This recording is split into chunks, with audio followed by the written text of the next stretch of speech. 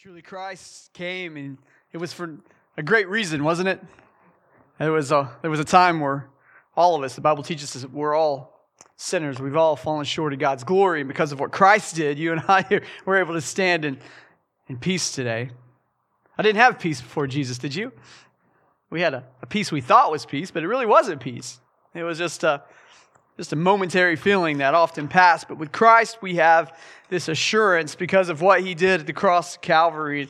And we're continuing our study here looking into exactly who Christ is, getting this clear definition as to who Jesus is. And we need that now in our present day and age. We've always needed it. This is not like something new. We've always needed to know who Christ is. And maybe for you today, it's just a reminder. Maybe it's a call to action. Maybe today you've never really accepted Christ as your Savior. You've never felt that call in your heart to repent and believe. Today we know that if we follow Jesus, then we're going to have eternal life. The church ought to say amen to that. You ever thought about that? You're not going to hell. You have hope in this life. You have strength in this life. You have peace in this life. And it's not because of anything that you've done, but it's because of who Jesus is. And we're looking at this life of Christ as He walked this planet, God in flesh. And he wasn't just walking around to start a political movement. He wasn't here to start some type of social movement. He was here to save the very depraved souls of man. He came so that you and I may have life, and that we might have life more abundantly. John chapter 4, we see the story of Jesus and the woman of Samaria. And I think it's interesting, if you're following along here in the book of John, Jesus begins His ministry, and one of the first places that He goes, of course, the first place was a wedding, we see. So Jesus apparently liked to be around people. He wanted to see people's faces. He wanted to be involved with people. But after that, where does Jesus go? Well, He goes, to Nicodemus, who we spoke about last week. So He goes to a religious person. But then immediately from there, He goes to a place called Samaria, a place He shouldn't have went as a Jewish man. And the person we see that He speaks to today is a woman. And so there's culturally, there was a double negative for Him to talk to this woman. I guess if you were to put a title on this message, or a subtitle, if you will, a woman, a well, and a witness. Because we see a woman at a well, and Jesus comes and He witnesses to this woman. Now, I hear this as a pastor, and it encourages me to be a person who witnesses wherever I go. Even at basketball games, when I'm not too happy with what the ref says, right? But Jesus, here He is. He's in a different place, a different cultural place, at a well. And here comes a woman. Look at verse 1 here as we read God's Word today.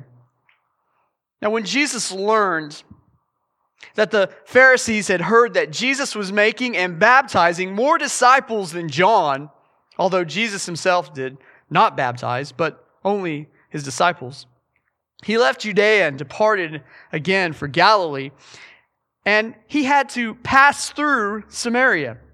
So He came to a town of Samaria called Sychar, near the field that Jacob had given to his son Joseph. Jacob's well was there.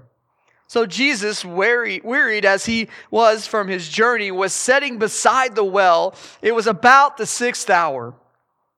A woman from Samaria came to draw water. Jesus said to her, "Give me a drink." For His disciples had gone away into the city to buy food. And the Samaritan woman asked and said to Him, "How is it that you, a Jew, ask for a drink from me, a woman of Samaria?" For Jews have no dealings with the Samaritans. And Jesus answered her, "If you knew the gift of God and who it is that is saying to you, 'Give me a drink,' you would have asked Him, and He would have given you living water." And the woman said to Him, "Sir, you have nothing to draw with, and the well is deep. Where do you get the living water? Are you greater than our father Jacob? He gave us the well and drank from it himself, as did his sons and his livestock. And Jesus said to her, everyone who drinks of this water will be thirsty again. But whoever drinks of the water that I will give him will never be thirsty again. The water that I will give him will become in him a spring of water welling up to eternal life. The woman said to him, Sir, give me this water, so that I will not be thirsty or have to come here to draw water. Jesus said to her, Go and call your husband and come here. And the woman answered him, I have no husband. And Jesus said to her, You are right in saying, I have no husband, for you have had 5 husbands. And the one you now have is not your husband. What you have said is true. Would you bow your heads this morning? Thank you for your words. I praise you, God, that you would see fit to give us this account of you going and just being one-on-one with someone and spreading truth. Father, as a Christian today, I'm committed to you, Father, but I'm also convicted this morning because I don't often share like I should. I miss the small opportunities. Lord, I look at this passage and I'm compelled to be even more evangelistic than I am now, God. For we know the time is at hand. We know that Lord, that those who don't know you, their future is not bright at all. God, would you raise up this church to be a light to the world? Lord, a light that goes out here and shows truth so that people can drink of the water that you offer and a water that brings eternal life, that we may never thirst again. In your name, amen. You know, we're looking at this. Jesus, as his reply to this woman, as we're reading through this little passage here, he kind of just ignores the whole thing the woman says here. What does she say? Well, I'm a woman, right? And I'm a Samaritan. Those are two things that you kind of see Jesus just kind of hops over here. And it's interesting to me that he does that because I believe that you and I as Christians, we've got to be a people who just see people for who they are. They're people. They need a Savior. And Jesus, he jumps over that estrangement that was between the Samaritans and the Jews. And you know, he focuses rather on a relationship with this lady. He focuses up on them as two individuals just talking at a well about truth. Jesus calls this woman into a discussion of truth.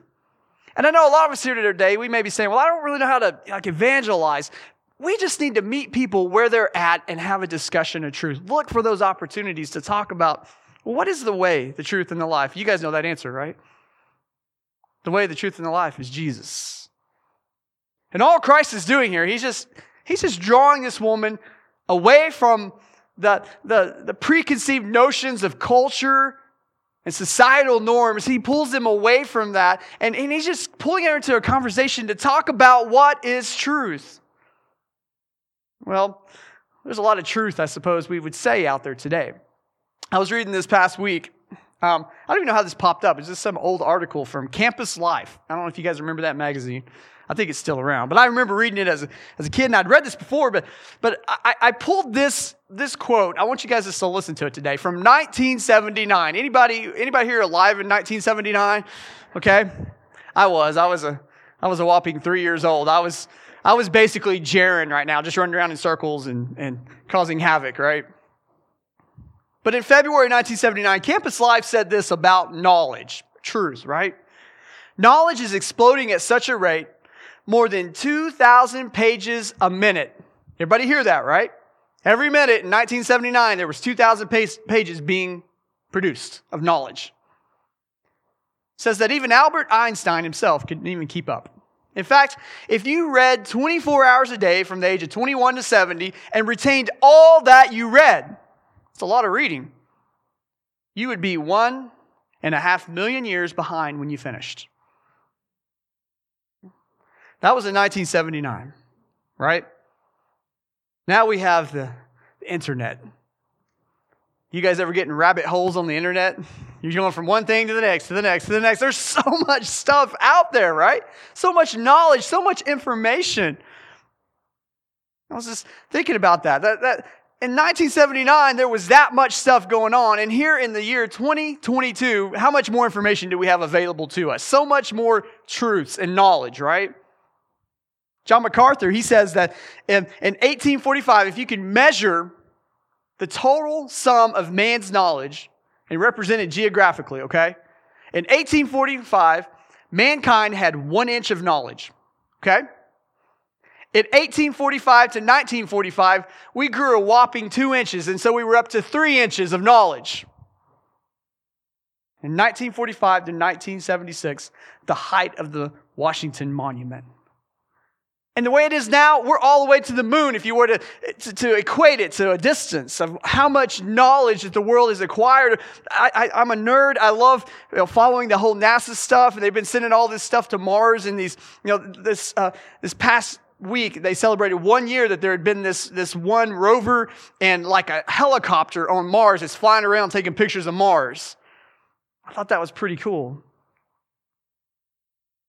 There's a lot of people thought that was cool. Some people think it's all fake and they're just out in, the Mojave Desert just, pulling our legs. Maybe they are. I don't know. But I like the thought that we're on another planet with helicopters and rovers and looking at the dirt and trying to figure out what's going on, right? Exploring our universe that God created. Look at all that and I think, is knowledge really the goal here? When I was in college, I reached a point, I'll be honest with you, the last 2 years of my college, I was just wanting to graduate. I didn't care if I learned anything at all. I just wanted that piece of paper so I could do something else for a while. It's crazy how much effort we put into information. And by the way, I'm not discrediting education. But you know what? The goal of man is not to know more, but the goal of man is to know God. Jesus could have come and talked about anything with this woman. He could have talked about the latest, in technology regarding how to get water out of a well, but he didn't talk about that. Jesus knew how to do indoor plumbing, even at that, because he knew all things, right? But he didn't talk about that with that lady. He didn't try to explain to her how to build a motor and put gas in it and have a pump, and you don't have to do anything. You just turn it on. He didn't talk about that. What did he talk about? He talked about truth. What's wrong in our churches today? I feel that we're not talking about truth. We're just talking about whatever tickles the person's ear. The preachers are so concerned about how do I get people to continue to come back week after week after week. And I need to talk about something that doesn't offend them, but does get them pumped up so that they can come back next week. And that's wrong. That's not the goal of the church at all. The conversation that you and I need to be having as the church of God is to point people to Jesus, the way, the truth, and the life. That's it. As a pastor, I could get up here and I could talk about, well, how can you be a better father, mother? How can you spend your money better? What's the next, big investment that you need to get involved with? Those are great things. But honestly, as a believer in Jesus Christ, what's going to get you through to the end is knowing Jesus. We're not called to know more about this world. And by the way, I love learning stuff. We've recently kind of gotten some validation as to our heritage. And so I've been reading up on my ancestors recently. This past week, I read a whole book about the history. And that knowledge is good, but you know what? It doesn't really matter what my blood type says, or what my history says, or what my pedigree is. What matters is that I know Jesus. And Christ opens up, in these next 8 verses, he opens up this conversation in order that this woman might leave that well, not thirsty, but forever quenched. That's what this conversation is about. As Christ Church, you and I need to be a people who have that desire that every time that we talk with someone, that we're helping them to know Christ, because we know that in that, they're going to have joy. They're going to have peace. They're going to have eternal life. Look at verse 19. I love this. Jesus doesn't just leave her with that, Jesus could have just stopped and said, hey, yeah, you don't have, a husband or 5 husbands. He could have just left it at, well, the guy you're with now, you're just sleeping with him. That's it. He didn't stop there. He wants to see redemption. And the one thing we know about Jesus is Jesus is in the work of redemption. Amen? When he comes to us, he's in the work of redemption. He doesn't just go out there and just say, well, good luck. But the work of Christ on the cross was a total work of redemption to all mankind. Look at verse 19. The woman The woman said to him, "Sir, I perceive that you're a prophet. Our fathers worshipped on this mountain, but you say that in Jerusalem, that's the place where people ought to worship." And Jesus said to her, "Woman, believe me, the hour is coming when neither on this mountain nor in Jerusalem will you worship the Father. You worship what you do not know. We worship what we know, for salvation is from the Jews. But the hour is coming and is here now, when the true worshipers will worship the Father in spirit and in truth." Everybody hear that? For the Father is seeking such people to worship Him. God is spirit, and those who worship Him must worship Him in spirit and in truth. The woman said to him, "I know that Messiah is coming, He who is called Christ. And when He comes, He will tell us all things." And Jesus said to her, "I who speak to you am He." If we were to kind of take this conversation and break it up a little bit, just to kind of see, okay, what's the point here? Like, why would Jesus have this conversation with this woman? I mean, it's more than just being tired from His journey and thirsty and not having the equipment to draw water out of a well. That's not the thing here. I believe everything Jesus did was orchestrated, don't you? That everything that He did, it was orchestrated in order that people might know Him. And so we see that Jesus really kind of lays out some truths as to what change is about. Now, how are we saved? Do you guys know? It's by grace, right? Is it by works? Is it by being good? Is it by being moral? Is it about being Baptist? Is it about being Oklahoman? Well, maybe a little bit Oklahoman, but is it, what is it? How are we saved? Well, it's not by anything we do, right? If we were to look at this first point, it says change from above comes with what? I don't know why that's at the top. Let's go to our other one. Change from above says farewell to the old. Everybody say farewell. Bon voyage. Adios. Sayonara. I don't know any other languages. It says goodbye to the old, right? Jesus talks to her here, and he says that she's got this idea that, well, we say that we're gonna be on this mountain, and this is where we are to worship God. And where is that correct place to worship? Is it Mount Gerizim, or is it Jerusalem? Where's the right place to worship? I think a lot of times we think, well, where's the right church to worship at, right? I see a lot of people, they're so consumed with which church they need to be in, right? The thing is we need to be worshiping God. That's the important thing. Honestly, the churches that we go to, yeah, it's important. Doctrine's important, and what the focus is important. I'm not taking away from that, but if coming to church is your only conviction, we need to take it a little bit deeper. I think we have this old set mentality that if we're doing good, then we're going to go to heaven. But that's not how it works. Because Jesus was good, because none of us are, because Jesus went to the cross, and because we can believe and live today, that's how we're saved. And so we have to say goodbye to the old stuff that's behind us, all that wrong thinking, that we pull ourselves up by our own bootstraps, that we're just going to go about it on our own. We have to say goodbye to the old, and we need to walk in newness of life. 2 Corinthians chapter 5, we read where it says that if anyone is in Christ, he is a new creation. I love that verse, don't you? If anyone is in Christ, he's a new creation. The old has passed away. The new has come.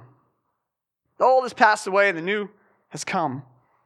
We're not saved by our works, but guys, we work because we're saved.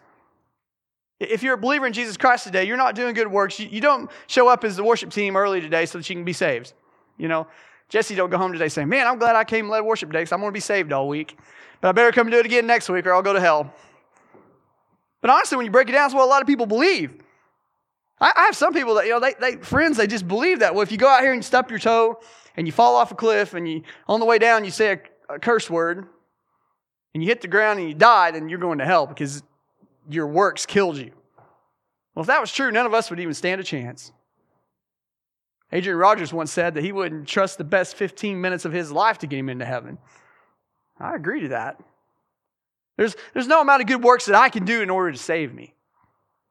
And so the one thing I do know, and even looking at this passage of Scripture, is that the change that comes from above, the change that's from God, it bids us to say farewell to all the old stuff and to go into the new, to follow Jesus.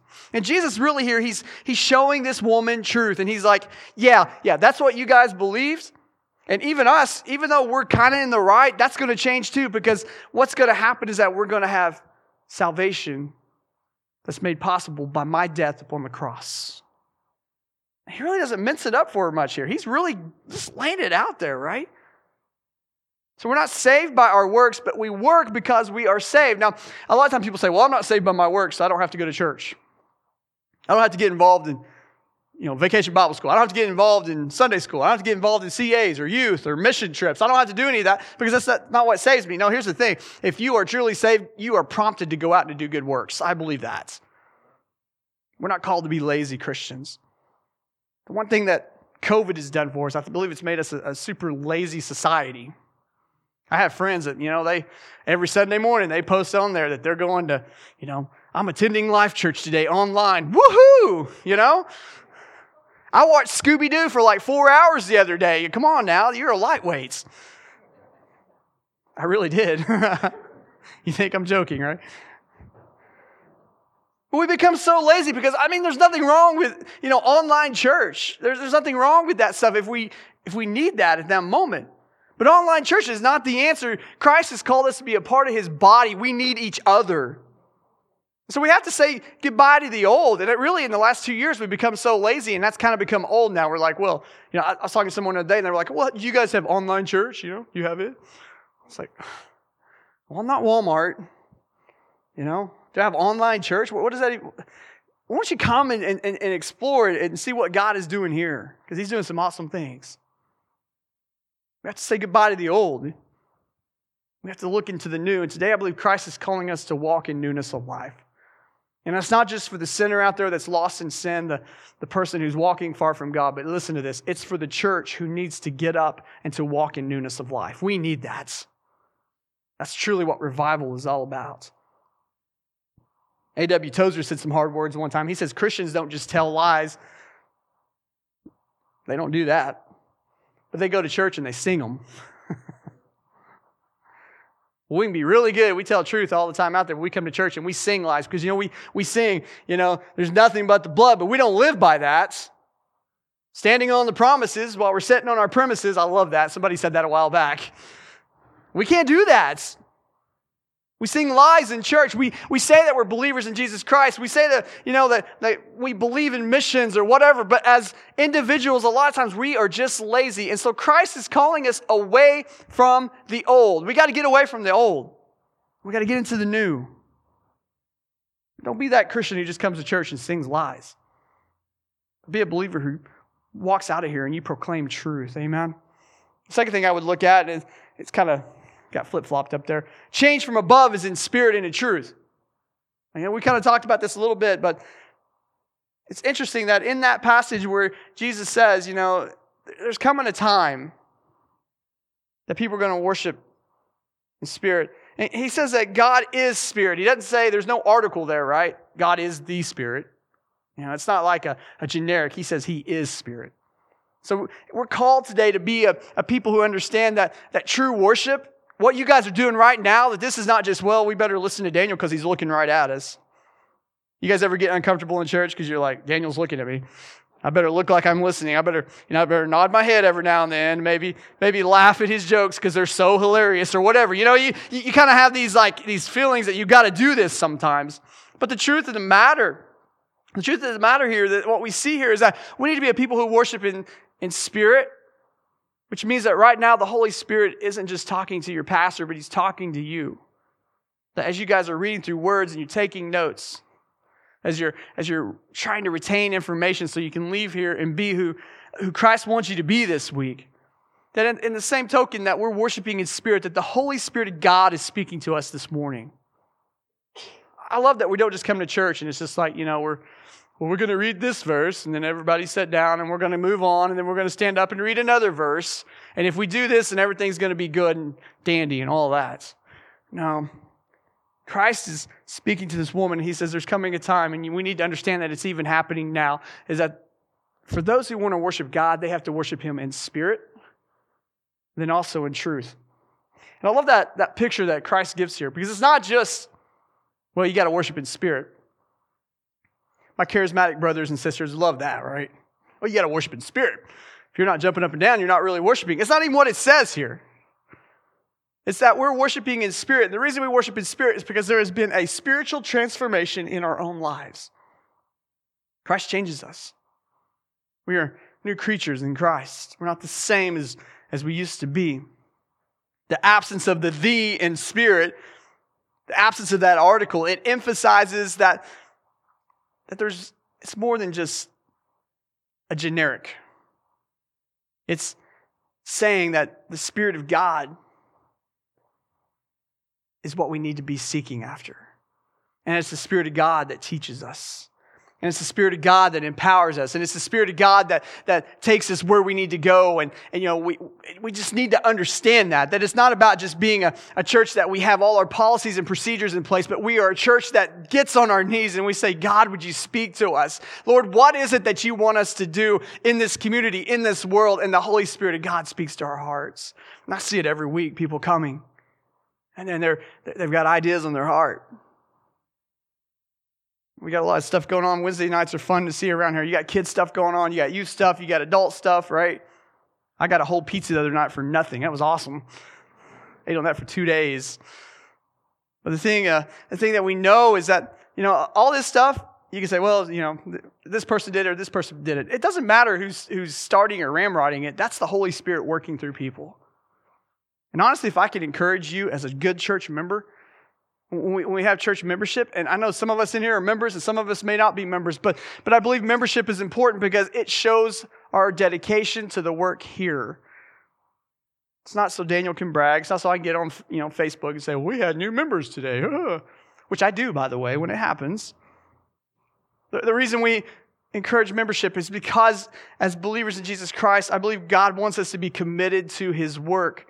And in that commitment, it's not that we bring ourselves glory, but we bring who glory? It's God. So we have to part with the old. We have to be a people who worship in spirit and in truth. I don't want anybody to get mad this morning, but I'm going to quote a Methodist, okay? Is that all right with everyone? And I know we're not supposed to do that because we're Baptists. I'm not quoting Spurgeon or Criswell or someone like that, okay? John Wesley said this. I liked it. He says this. He says, I felt I did trust in Christ. Christ alone for salvation. And assurance was given me that he had taken away my sins, even mine, and saved me from the law of sin and death. Even Methodists get it. That it's the work of Christ that saves us. It's not our own works. It's not what you and I do. It's not because we're born into a religion. It's not because our parents were saved. I mean, honestly, if I could be saved by the work of my parents, I'd be saved. I've got it, spirituality, Christianity, it runs really deep in my family. I even had a circuit riding preacher, back in the late 1800s. How cool is that?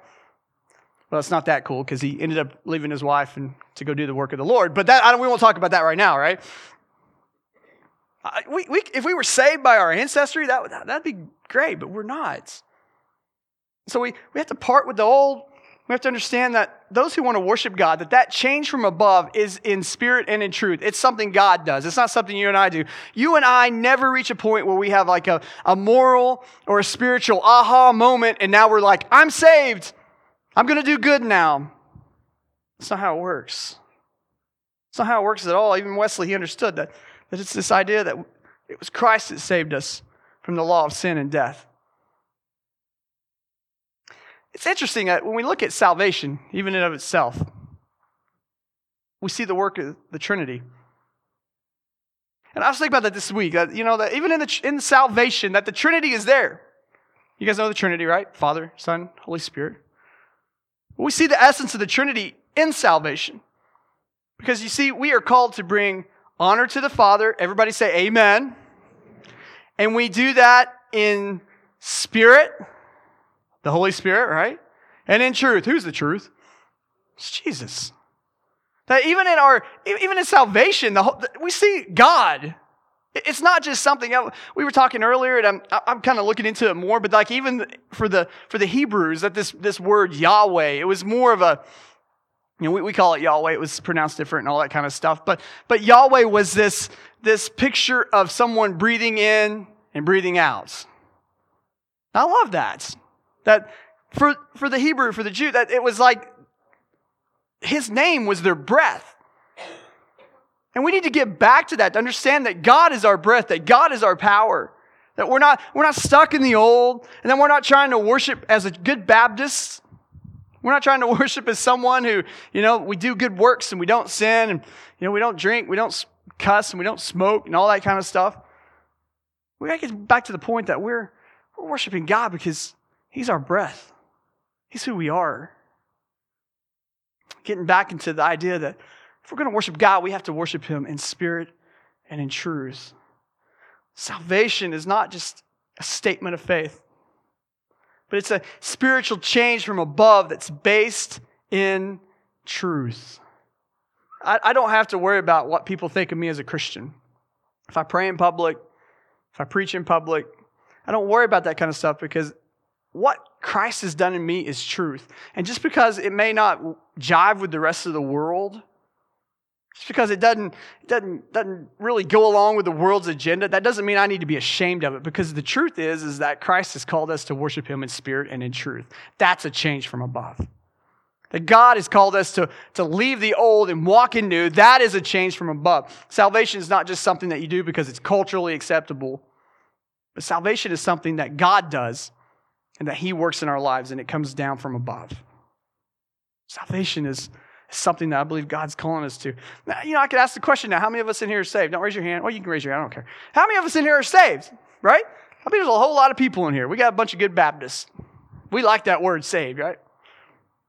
I used to love to go to Falls Creek years and years ago, and there was a guy by the name of Bill Green, and he sang this song called Saved, Saved, Saved.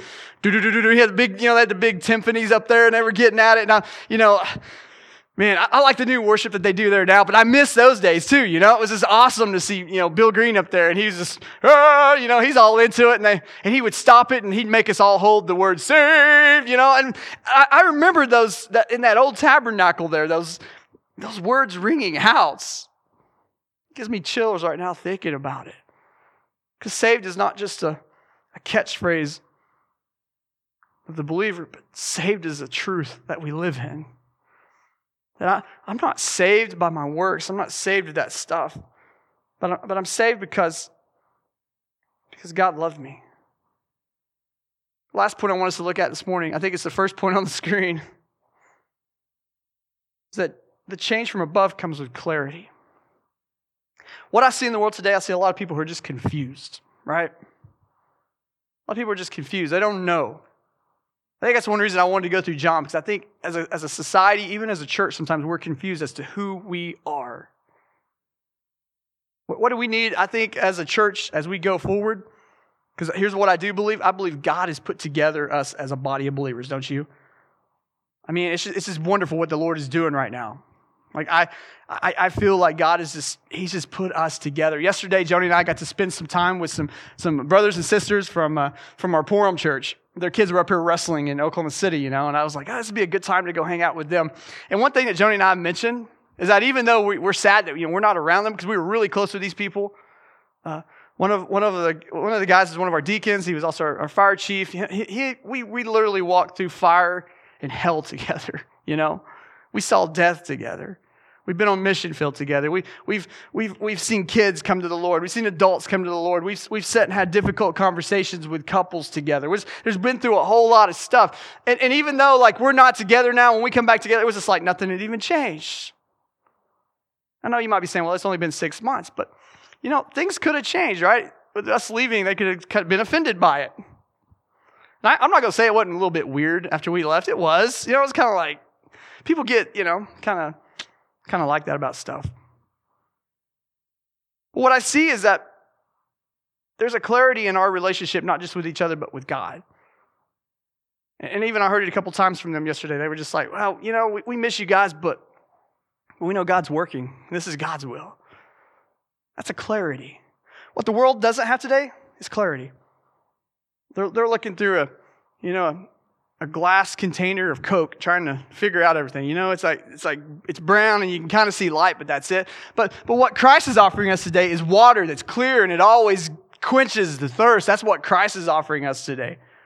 And so that change from above, not only does it call us, beckon us, encourage us to say goodbye to the old, not only does it encourage us, beckon us to worship Him in spirit and truth, but here's the thing. It comes from above with clarity. And we see that even in His discussion with this woman. She's like, you know what? We're hearing that there's going to be a Messiah, a Christ who's going to come. And Jesus doesn't stop and say, well, yep, He's coming. But what does He say to her? I am He. I am He. Jesus didn't mince words here. He just said, hey, you know that guy you're talking about? That's me. I love that He did that. And it's interesting. He doesn't do it for everyone, right? Sometimes He tells people, don't go tell others. But I believe that in this very personal discussion on truth, that Jesus was just very straightforward, and that change from above for that woman at the well, that change from above that came, Jesus said, I'm going to tell you a truth right now. It's the greatest truth you'll ever hear. I am the Messiah.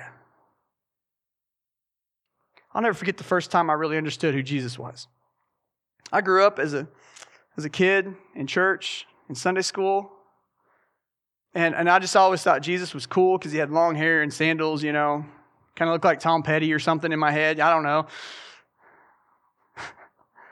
Or John Lennon. I just always had this hippie ideology, coming in a kid who grew up in the 80s, and so the 70s, you're kind of coming off the hippie stages. And then people went through a stage where they cut their hair or whatever, so long hair wasn't cool anymore or whatever. And so I get this picture of Jesus as just being like this really cool, like hip guy, and He's walking around, and He's loving people, and He's all of this. But as I began to know more about Jesus, I learned that not only was He a cool looking guy, but here's the thing. I learned that Jesus is the way, the truth, and the life. And that call to get away from the old, that call to, even at the age of 9, to turn away from my sin and to turn to Christ, to believe and to live. Even that moment in my life, I understood who Christ was. He was calling me not just to be a person who just shows up to worship because everybody else is doing it. I mean, I was virtually born in church. I was at church Sunday mornings, Sunday nights. You remember when we used to have church on Sunday nights? At Wednesday nights, I was there all the time. I was at every youth retreat. I even went to my dad to the meetings of our denomination and stuff. I went to all that stuff. It wasn't enough to save me. I had to get to a point that I was worshiping Jesus in spirit and in truth. And the cool thing that I can remember about all this is I've never reached a point where I just wasn't clear as to who Jesus was, because he states it clearly who He is here. He is Messiah. Christianity is this love relationship between a child of God and His Maker through the Son, Jesus Christ, and in the power of the Holy Spirit. Again, we have that whole idea of the Trinity right there in what Christ is doing in our lives. And Christ does not want us to walk in a lack of knowledge and a lack of clarity. Christ does not hide His desire from us today. Today He is calling out to the church. Today He's calling out to non-believers to come and to know Him. Christ shouted it from the cross. Christ shouted it from the cross for you and I. That He loved us and that He wanted us to be saved. That He wanted us to have newness of life. He shouted it from the cross to be new. I can't just think about it. And I know we're coming up on Easter here pretty quick, And it's cool that we think about Christ on the cross at Easter, but that ought to be something we think about every day. Because if Christ didn't go to the cross, there's no hope for us. Without the shedding of blood, there is no remission of sin. And you and I today, if we know Christ, we need to walk in that newness. And even today, He calls us to walk in newness of life. I think if I was to implore you today, because I believe we have a lot of Christians here, people who support the ministry, people who have been saved for a long time, people who are working within this church, if I could implore something to you today, and I want everybody just to look right here at me, and this is kind of weird for me, but everybody look at me. I want every eye right here, okay?